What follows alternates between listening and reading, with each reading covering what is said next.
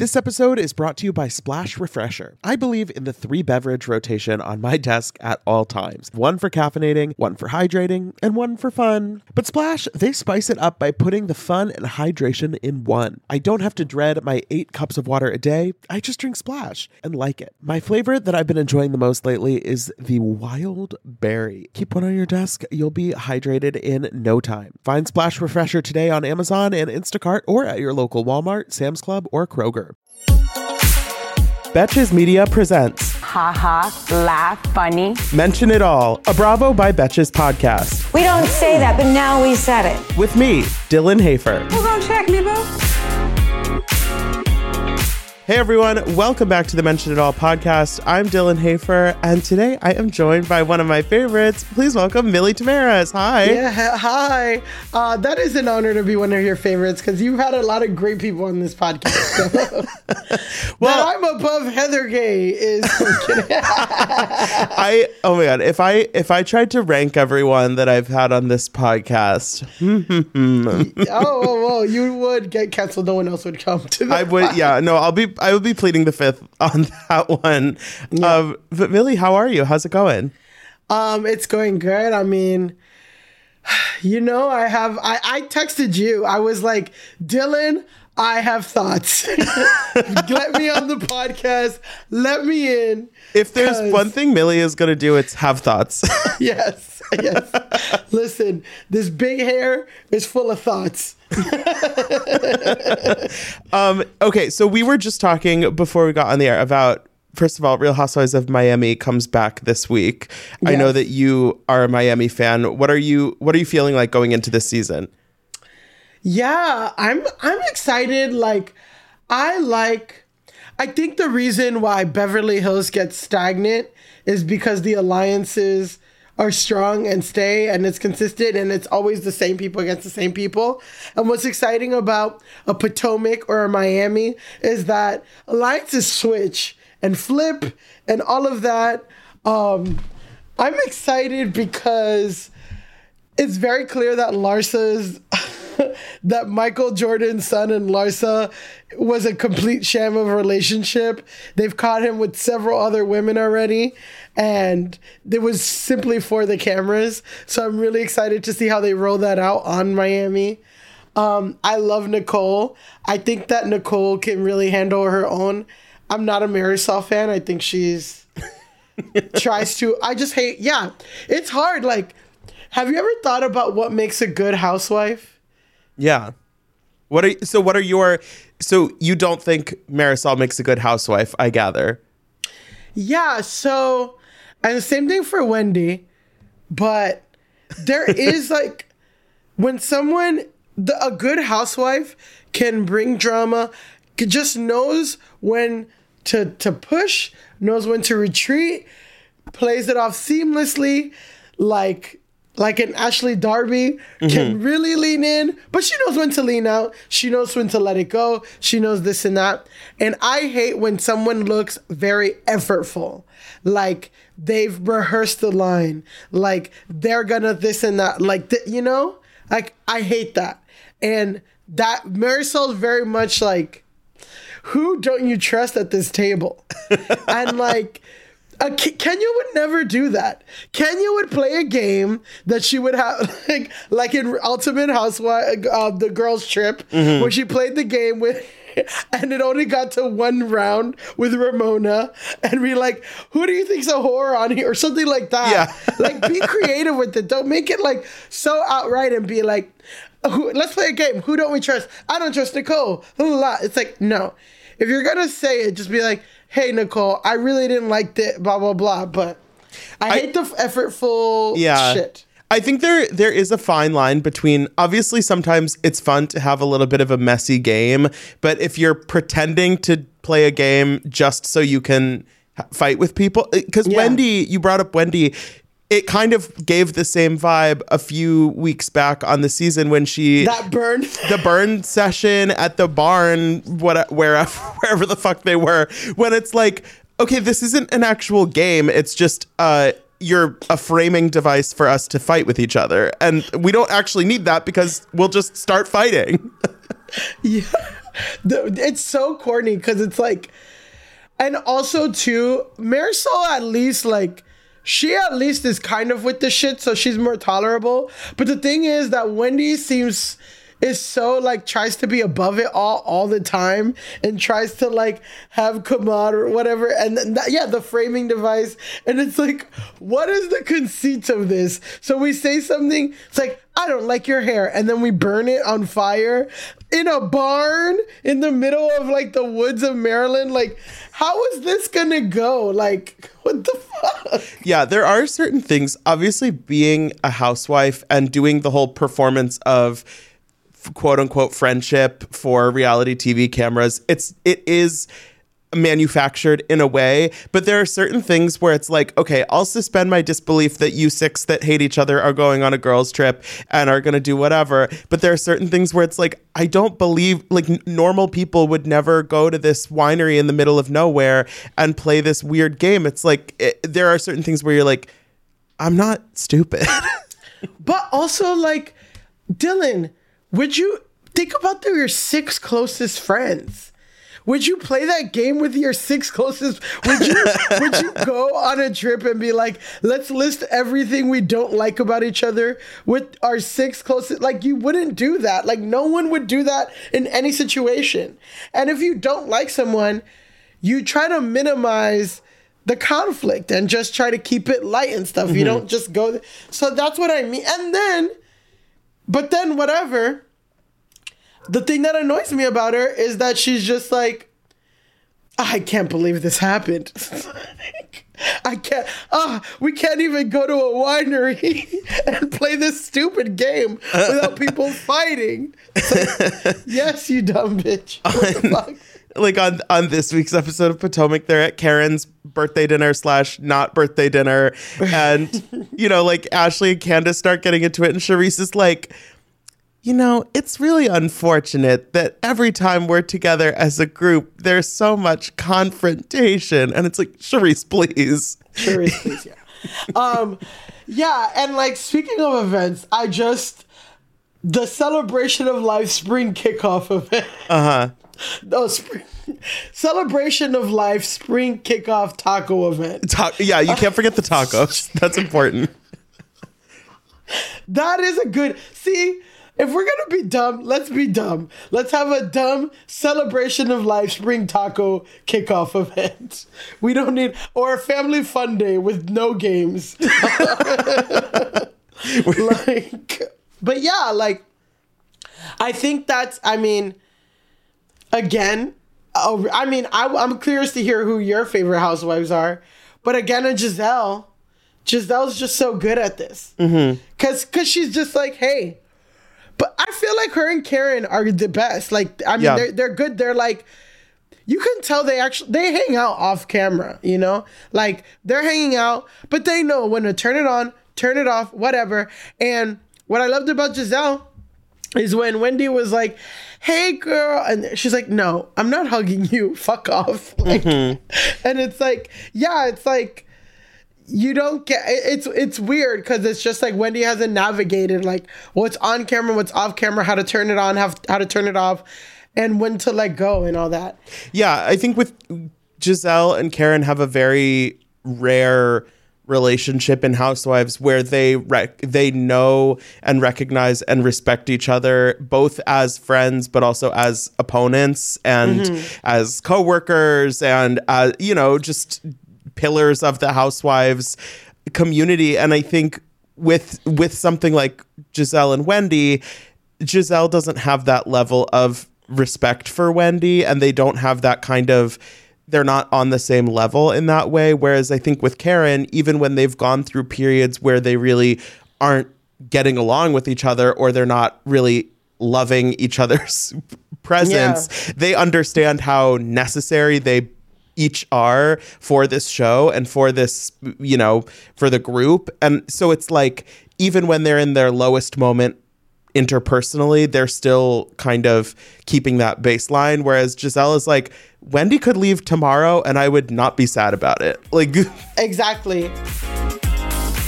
Splash Refreshers are the delicious zero-calorie beverage I'm reaching for again and again when I'm feeling thirsty for something flavorful. I believe in the 3-beverage rotation on my desk at all times. One for caffeinating, one for hydrating, and one for fun. But Splash spices it up by putting the fun and hydration in one. I don't have to dread my 8 cups of water a day. I just drink Splash and like it. Lately, my go-to office beverage has been the Splash Wild Berry flavor. It's so nice to just put a few in the fridge at the beginning of the week, grab one whenever you want something nice and refreshing. It's just the right amount of flavor, just the right amount of sweetness. You know the vibes. When you want something refreshing, when you want something hydrating, Splash is the perfect thing to reach for. It perfectly blends refreshing fruit flavors with just a little bit of sweetness, all with 0 sugar and 0 calories. And it's available in 5 craveable flavors. Wild Berry, that's my favorite, acai grape, pineapple mango, lemon, and mandarin orange. It's there to satisfy your need for hydration with a little flavor. Consider your hydrated self thriving. Find Splash Refresher today on Amazon and Instacart or at your local Walmart, Sam's Club, or Kroger. Tired of not being able to get a hold of anyone when you have questions about your credit card? Well, with 24/7 US-based live customer service from Discover, everyone has the option to talk to a real person anytime, day or night. Yes, you heard that right. You can talk to a human on the Discover customer service team anytime. So the next time you have a question about your credit card, call 1-800-DISCOVER to get the service you deserve. Limitations apply. See terms at discover.com/creditcard. Potomac is great, and I know you didn't get a chance to watch the episode last night, but you also mentioned Ashley is such a great housewife. And this last night of the Miami trip, Wendy has spent half of the trip banished to this hotel room. Yeah. And, Ashley, the last night in Miami, just like kicks things into high gear because she's, leaving the restaurant to call Wendy and tell her to get her ass over here. She's putting out that Candace was saying that Karen, cheats on Ray. She's filming in the car when there's a fight going down. So we have like the footage that Lisa Rinna couldn't get us from Aspen. Yes.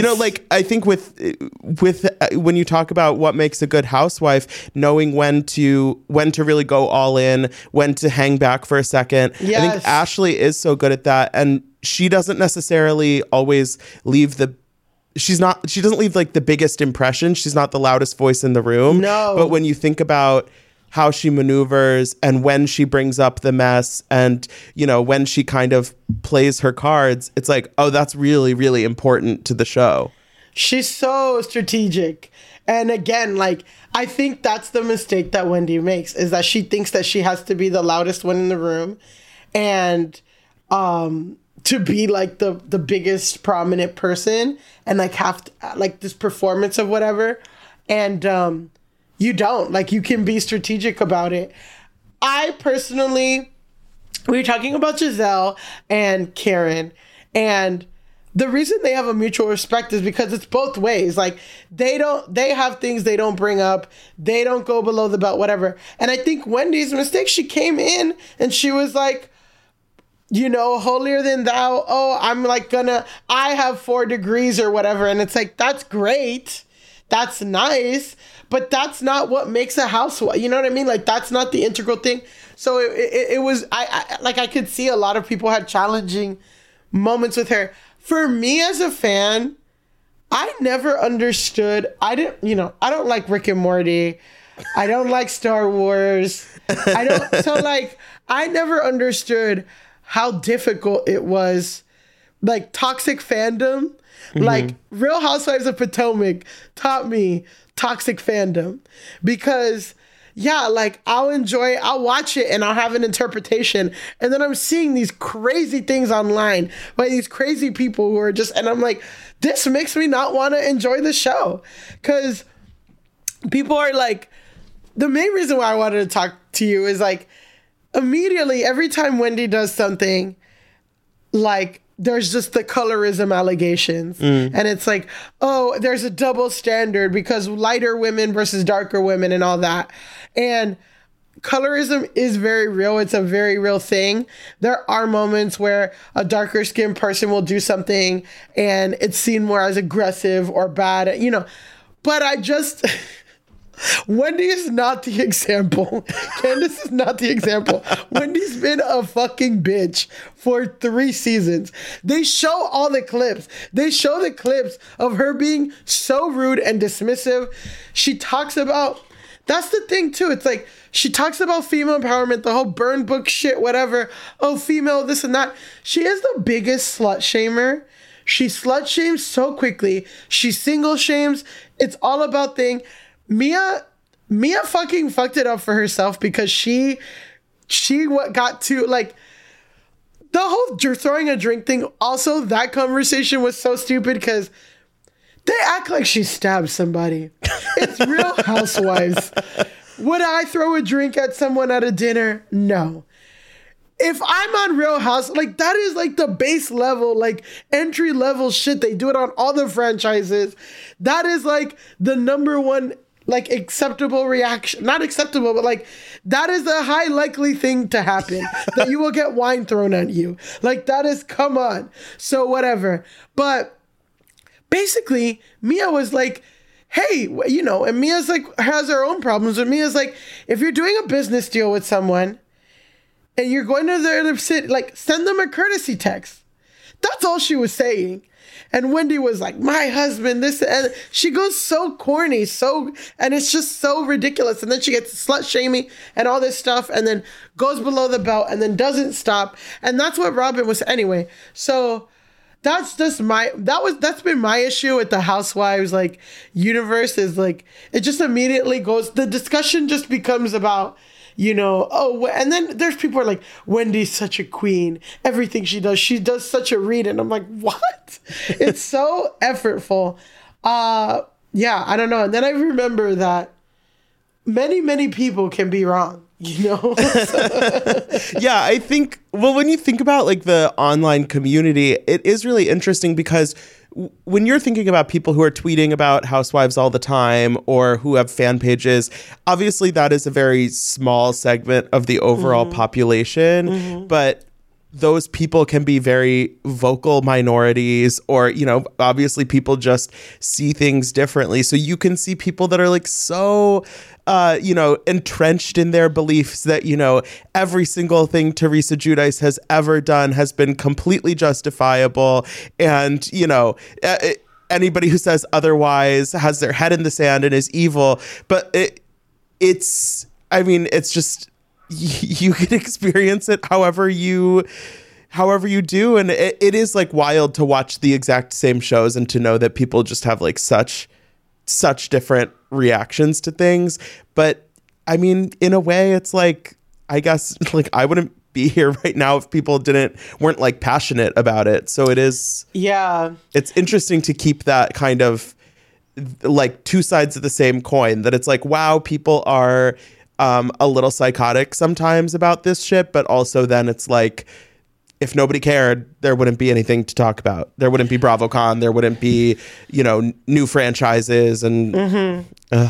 No, and I feel like on the opposite, like, so yeah, Real Housewives of Potomac is when we're like, wow, the online conversation, the online discussion is really discouraging, and I don't want, like, but then Real Housewives of Beverly Hills, it's like, thank God for the online conversation, because the way that these people treated Garcelle and, like, would gaslight her and all this shit, like, and then going online and being like, I'm not the only person that sees this too, or, like, you know what I mean? Like, for that, like, yeah, like, it is important, you know? So I get it, but it's just interesting. Like, again, I think about what makes a good housewife, what makes it enjoyable to watch, what makes it not enjoyable, and, you know, what is at the core of these people's fights or disagreements?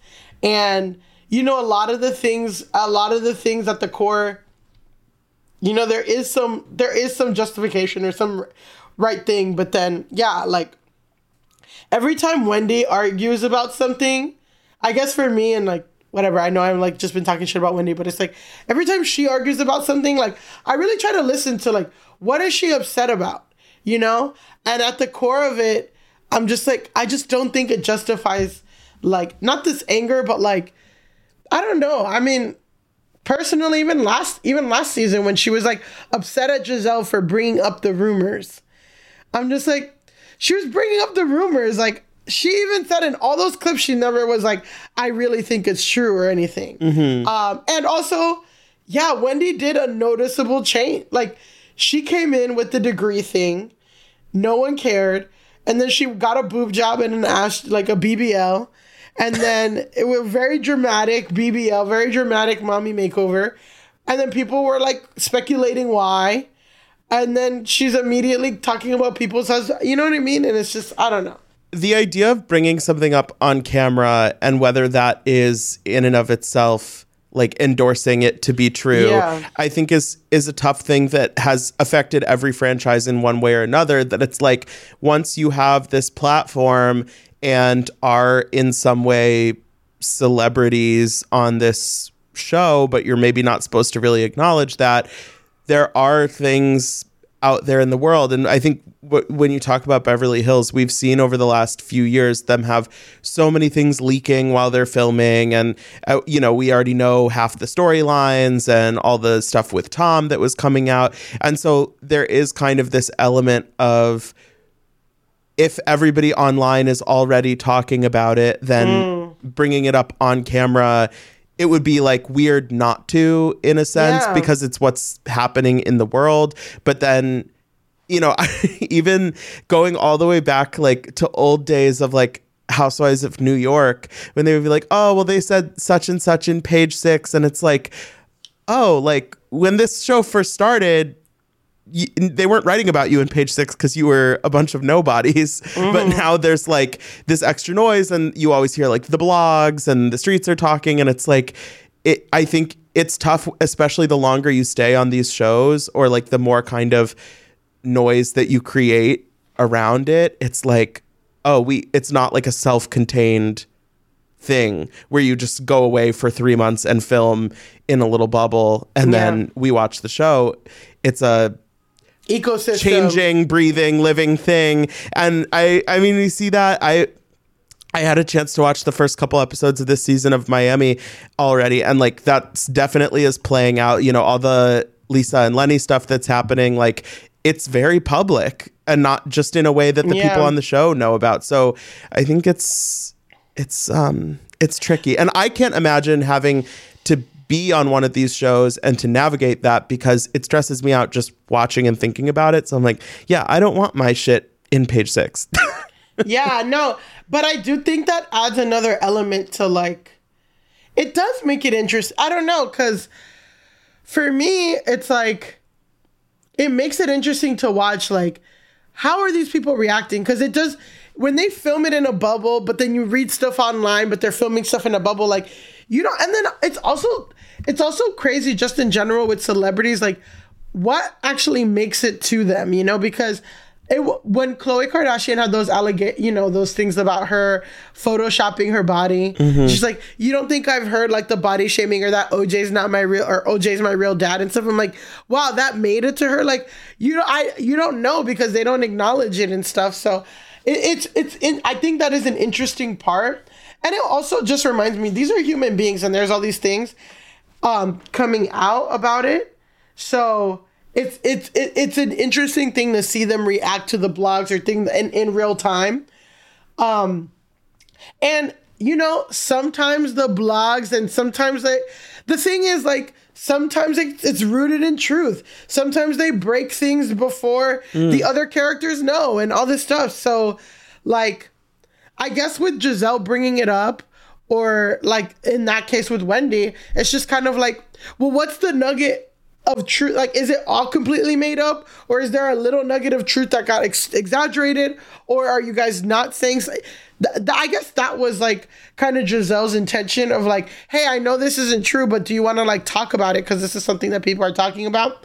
And instead Wendy took that as like, you're just jealous because your husband cheated on whatever, and like that's where it's like, okay, like, you don't know how to play the game, and it's very obvious, and like it's difficult to watch, especially when you come against a Giselle or a Karen who like know how to like play a game or disregard, you know what I mean, or whatever. Yeah, it's interesting to think about comparing somebody like a Khloe Kardashian to people who are on Bravo shows, because I think in general the Kardashians are seen as like less accessible figures. They're kind of in a different level of fame. But thinking about like, we like when housewives are active on social media and tweeting about the show and being a little shady and all of that stuff. But then there's also, it can kind of tip over into an area of like, no, if I tweet about a housewife and I don't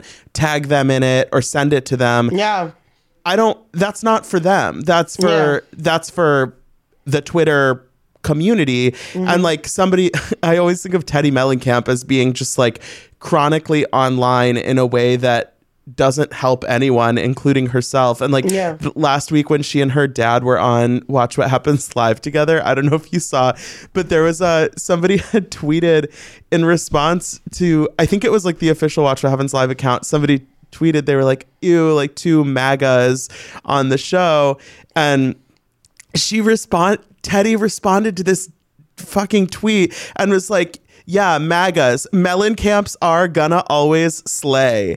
But it's like, okay, first of all, that's like, it's not like a funny joke anyway. No. Like, it's not like just clever, but also it's just like, why you're the one getting booked on the talk show. Why are you on Twitter responding to these trolls who are just like annoyed about you, a show that you were on 3 years ago, and have no actual impact on your life or your business or your family? It's just like, well, yeah. let it go. I mean, let it go. It's like, on one end, it's like, you're right, let it go. Like, as her PR manager, right? But as her social media manager, they were literally on Who Weekly, they talked about Melissa Gorga's chandeliers that are ugly as fuck. Yes. And the comments are just filled with hate.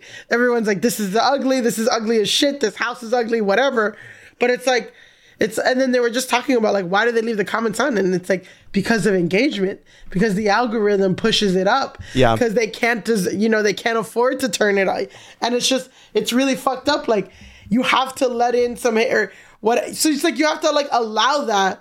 But do you as a person have to engage?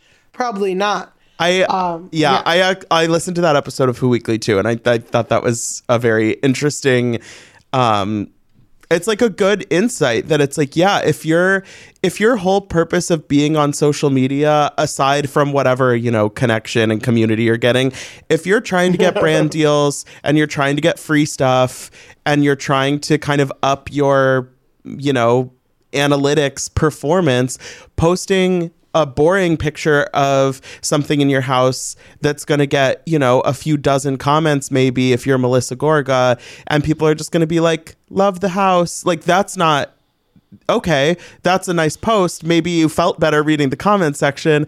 But if you post this reel of your chandeliers that look like, Cirque du Soleil boudoir dementors, and you're going to get like thousands of comments of people being like, what the fuck are these? You got more comments, you know? It's right. Like, it's just, it's such a different world, but social media is like that. And you see people, I mean, like, I don't know if you ever come across these, recipe videos, I guess is the word, but it's like these people that do objectively ridiculous food concoctions on social media, and the whole point is to it's like clickbait. You get like outraged, and then people are commenting like, there's no way that you just put hot dogs inside of the pizza and then covered it in sauce. And it's like yeah, that's not meant for anybody to eat. That's meant to get 10 million views on Facebook because people are sending it to each other and being like, can you believe? Yeah, but then it's like, what if all those people are now on TV fighting each other and trying to be holier than that? Like, God, it's just it's like, and also the Reed says this too, because when they were talking about like the Monique Candace thing, everyone's like, little girls watch our program, and like, I don't want to give the wrong message, and it's like, no one's going to the Real Housewives of Potomac for like role model messaging. Yeah. It's just entertainment. Like, right. It's like, relax, please. It's like, it's nice sometimes if there's like, somebody being honest about a health struggle or about something they're going through with their family. Like, yeah, that's, or like, I like seeing them in therapy. I really do. Yeah, like that's great. Like normalize talking about your mental health. Normalize going to get a mammogram or whatever the thing may be. But it's like, don't get that confused for us thinking that this is supposed to be like a wholesome show about our moral role models. They're like, how dare you? Like, the example you set for little black girls, and it's like, girl, please. Please. Nobody's like, it is not that serious. Please. Speaking of Monique and Candace was on Watch What Happens Live last night, and I didn't even get to watch the whole episode yet. But Andy asked if she talked to Monique at Portia's wedding, because I guess they were both there. Yeah. And under her breath, Candace called Monique Pet Cemetery. And I just... Ridiculous. See, going too low, and then wondering why you get dragged. That's what I'm saying. God. But like, yeah, I mean, there's no justification for violence, but it's also like, some people you can't say shit about. Like, I know. That's so mean. How dare she talk about T'Challa? That's fucked up. That's so fucked up. But also, bird people, you should have known that Monique was going to beat the shit out of you. Because bird people are nuts. People who own birds are kooky. I don't know what to tell you. Like, they're kooky. Yeah, we don't get a lot of unique pets on Housewives. There's a lot of dogs. There's, probably not even that many cats. But cats, it's like, there's no cats. We really don't see, nobody is on Housewives with their pet guinea pig, tarantula or whatever. It's like we had T'Challa and we have Julia on Miami with her like 300 chickens and goats. But oh yeah. Yeah, Julia, man. Yeah, I'm excited. They're like gonna get a divorce or something too, right? That's like the okay. No, I mean, spoiler. I don't think they're getting a divorce that we know of. There's like a little tension, but also I feel like every Housewives trailer, I feel like there has to be at least half of the couples have to have one little flash of like a scene that makes it look like they're on the verge of breaking up. Like Gertie has one of those in this season's trailer too, and it's like I think they're fine. Gertie and Russell, no. I refuse. Gertie and Russell. Her hot ass firefighter man. But that's someone, Gertie is someone, let me tell you. You get in on the ground floor, you see the potential, and you're like, this is it. Like, I'm going to work on you. And that's so funny because like, I totally have been that. Like, I'm very outgoing and very bubbly, and I love like a very like reserved, quiet, shy guy. And it's just like, yeah, that's the dream, to get some like really quiet guy who's like really reserved, that's like secretly hot, and like you just work him for all these years, and like, yeah, get him to be a hot firefighter. I don't know, Gertie, I see the vision. I see the vision, girl. Spring has sprung, and that means it is time for some spring cleaning. Whether that means stocking up on cleaning supplies or swapping out your winter clothes for new spring ones, make sure you are using Ibotta to get real cash back with every purchase. Ibotta is a free app that gives you the most cash back every time you shop on hundreds of items, from groceries to beauty supplies to toys, so you can make sure you're shopping smarter, not harder, no matter what you are purchasing. The average Ibotta user earns $256 per year. That could cover the cost of a spring wardrobe refresh, a new warm weather bedding set, or a flight for that summer getaway you've been eyeing. Other apps, they give you points that don't amount to much. But with Ibotta, you just add your offers in the app, upload your receipt, and you get real cash that you can cash out to your bank account, PayPal, or gift cards. Join the over 50 million users and earn cash back every time you shop from over 2,700 brands and retailers, including all your favorite grocery stores, Lowe's, Macy's, Sephora, Best Buy, and more. Right now, Ibotta is offering our listeners $5 just for trying by using the code MENTION when you register. Just go to the App Store or Google Play Store and download the free Ibotta app to start earning cash back and use code MENTION. That's IBOTTA in the Google Play or App Store and use code MENTION.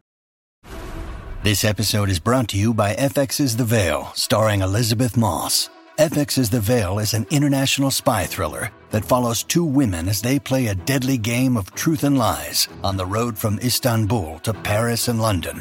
One woman has a secret, and the other has a mission to reveal it before thousands of lives are lost. FX's The Veil, now streaming, only on Hulu.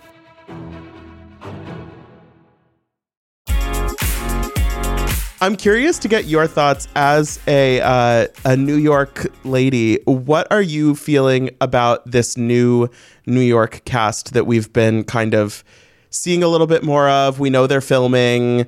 They just had a profile in W Magazine that went out last week. What are you excited for whatever Roni is going to be?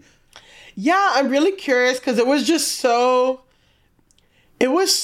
like New York is like one of those cities where it's like there's so much going on, and there's like intersections of like all these different kinds of people with different class, different race, and all that stuff, which is beautiful, and like that's what people love about the city. But I feel like for so long Roni was just this very, very, very small subsection, just in this one neighborhood. Like, it was a big deal when they even went to Harlem, and Harlem's only 20 blocks away from fucking Upper East and West Side. They don't even go to the Upper West Side sometimes. So like, I appreciate like the dynamics and stuff of like the Roni, and I watched like some episodes, but I'm excited to maybe hear about some people. I don't know too much. I know one of them's the hot sauce girl. Uba Hassan, yeah. Uba Hassan. And like hear about her, like how she used to be a model and all this stuff. But like, I'd be more curious. Like, I think it'd be fun to like see people in Brooklyn and Queens and all that. And like, and like they're a little younger, some of them, so that's also different because they have a different relationship to the city. And it's also like, it was just such a snapshot of what aspirational living was in that time period. But again, like, there's aspirational living and like all of that in all these different circles and all around. So I'm excited to see a Roni that takes place like with a bigger landscape of New York City, Yeah, I think one thing about New York is because it's so big and so obviously so many people and so many different kinds of communities, it's like for some of the other Housewives shows, it might be a little more obvious, like, okay, if we're doing a Housewives show in Dallas, this is kind of what the rich people in Dallas are doing. Like, not necessarily that they always do an amazing job of representing the location, but it's like, okay, Orange County, it's going to be, some plastic surgeons and real estate, like Newport Beach MILFs, like that's the kind of the vibe. Whereas with New York, it's like you actually have to really think about, where do we even want to look for these people? Exactly. What is the vibe that we're going for? And you're right that with the original cast, the scope was so narrow, and it made sense that was maybe like the entry point in 2008, but then now it's like, we can do a little more than that. There's more to see, and also like you can just I don't know. To me, there's so much potential, and I think some people are really feeling pessimistic about it. And I understand that it's a big change, and it might not be good. Like, I'm fully prepared to watch this show and be like, yeah, this isn't working.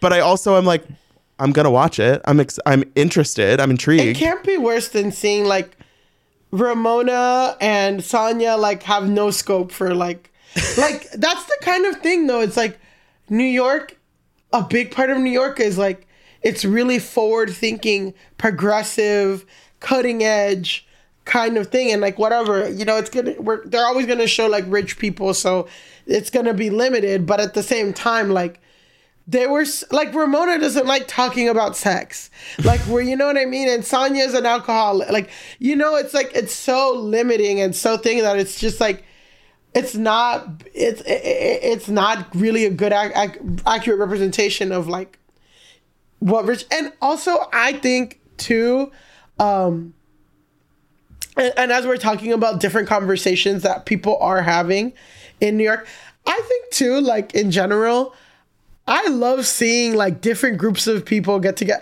like on someone's birthday or something, or even a bachelorette party where it's like two of your friends, high school friends, some college friends, some adult friends, and you all get together and it's all fucking a hot mess. Like, and you're seeing like different slices of life and stuff. Like, I think that's really fun. Like, that's just going to be entertaining. You know, more entertaining than seeing Ramona learn about Judaism or something. Like, it can't be fucking worse than that. I know. As much as, you know, Ramona's such an iconic housewife, good for her.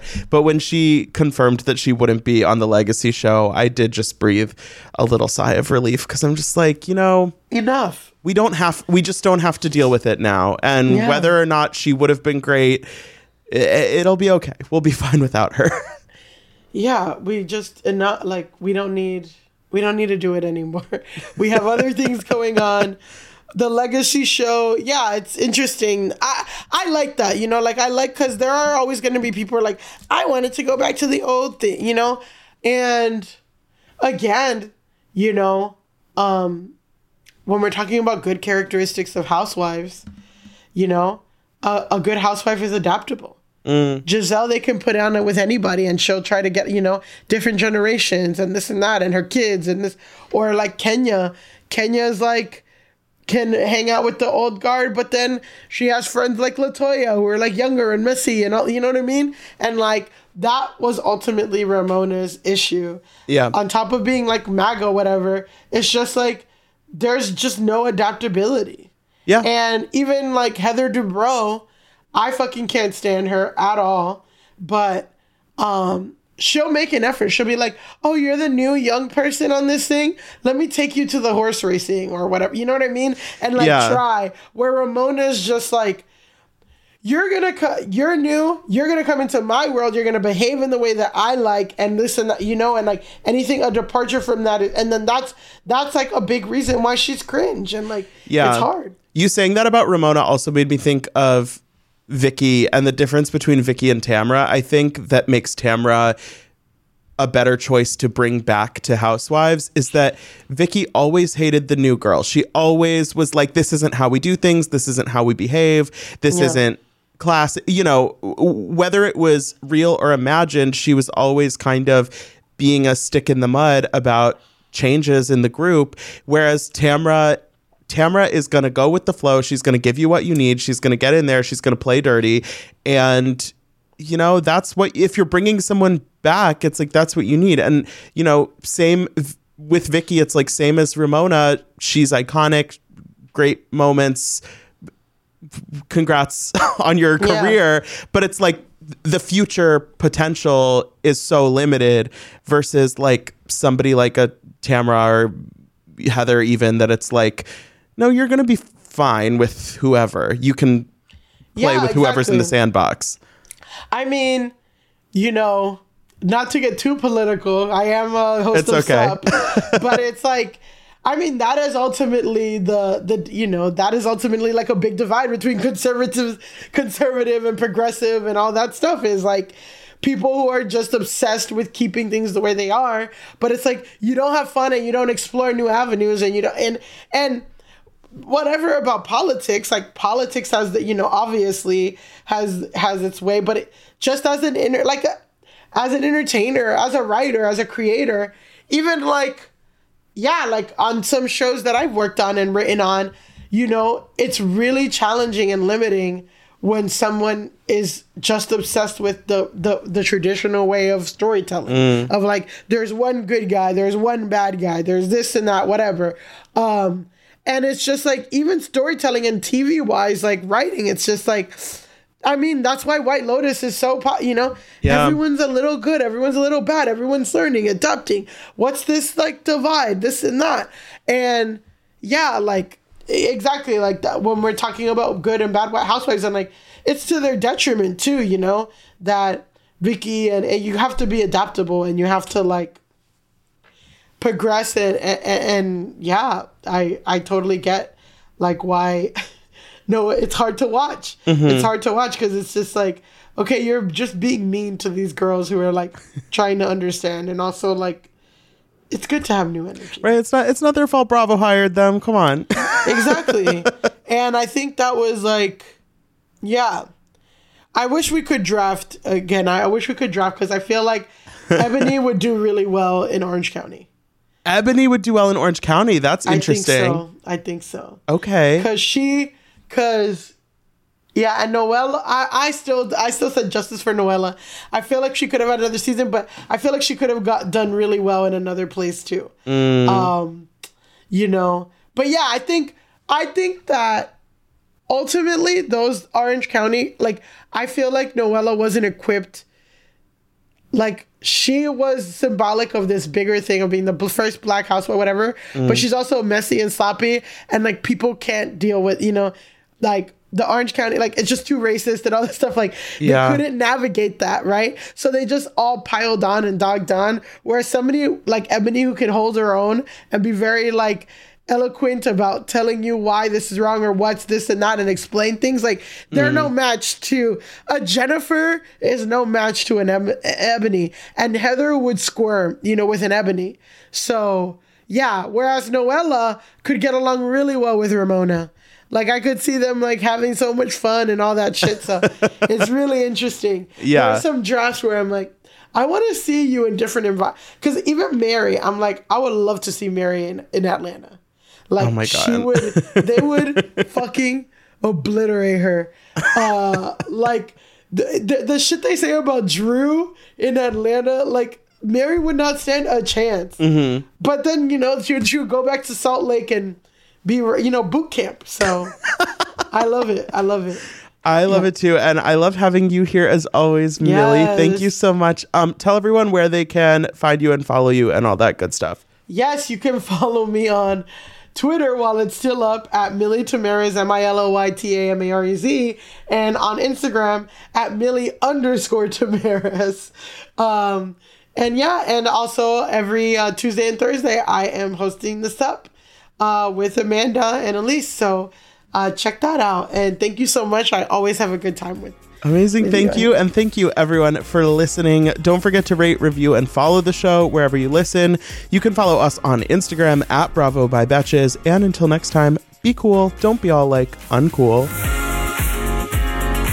Mention It All is produced by Dylan Hafer, Sean Kilby, Jorge Morales-Pico, and Rebecca Sausmacat. Editing by Jorge Morales-Pico. Social media by Dylan Hafer. Guest booking by Dylan Hafer and Ali Friedlander. Be sure to follow at Bravo by Betches on Instagram and Twitter. Thank you to our sponsor, Splash Refresher. Meet the water beverage that loves self-care as much as you do. Just because you have to hydrate doesn't mean it has to be tasteless. Splash Refresher makes hydration deliciously easy. Splash perfectly blends refreshing fruit flavors with just a little bit of sweetness, all with 0 sugar and 0 calories. I am going to go grab myself a wild berry splash now that I am done recording, and you should too. Consider your hydrated self thriving. Find Splash Refresher today on Amazon and Instacart or at your local Walmart, Sam's Club, or Kroger. Betches.